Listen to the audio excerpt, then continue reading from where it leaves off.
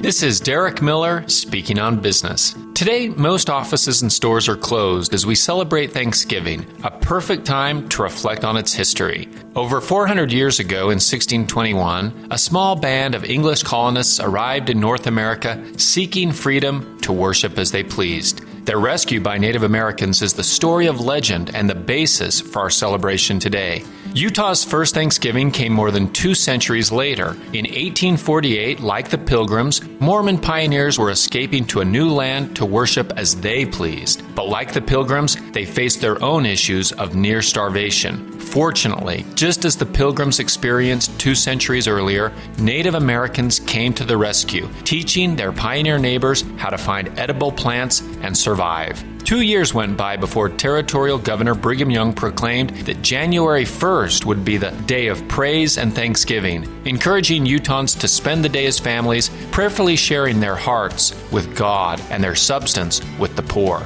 More than a decade later, during the dark days of the Civil War, President Abraham Lincoln gave us the date we celebrate today, proclaiming that the 3rd Thursday of November was to be celebrated as a national day of Thanksgiving, stating that it should be observed as a day of thanksgiving and praise to Almighty God. However you choose to celebrate, I hope you're enjoying the day. I'm Derek Miller with the Salt Lake Chamber, speaking on business.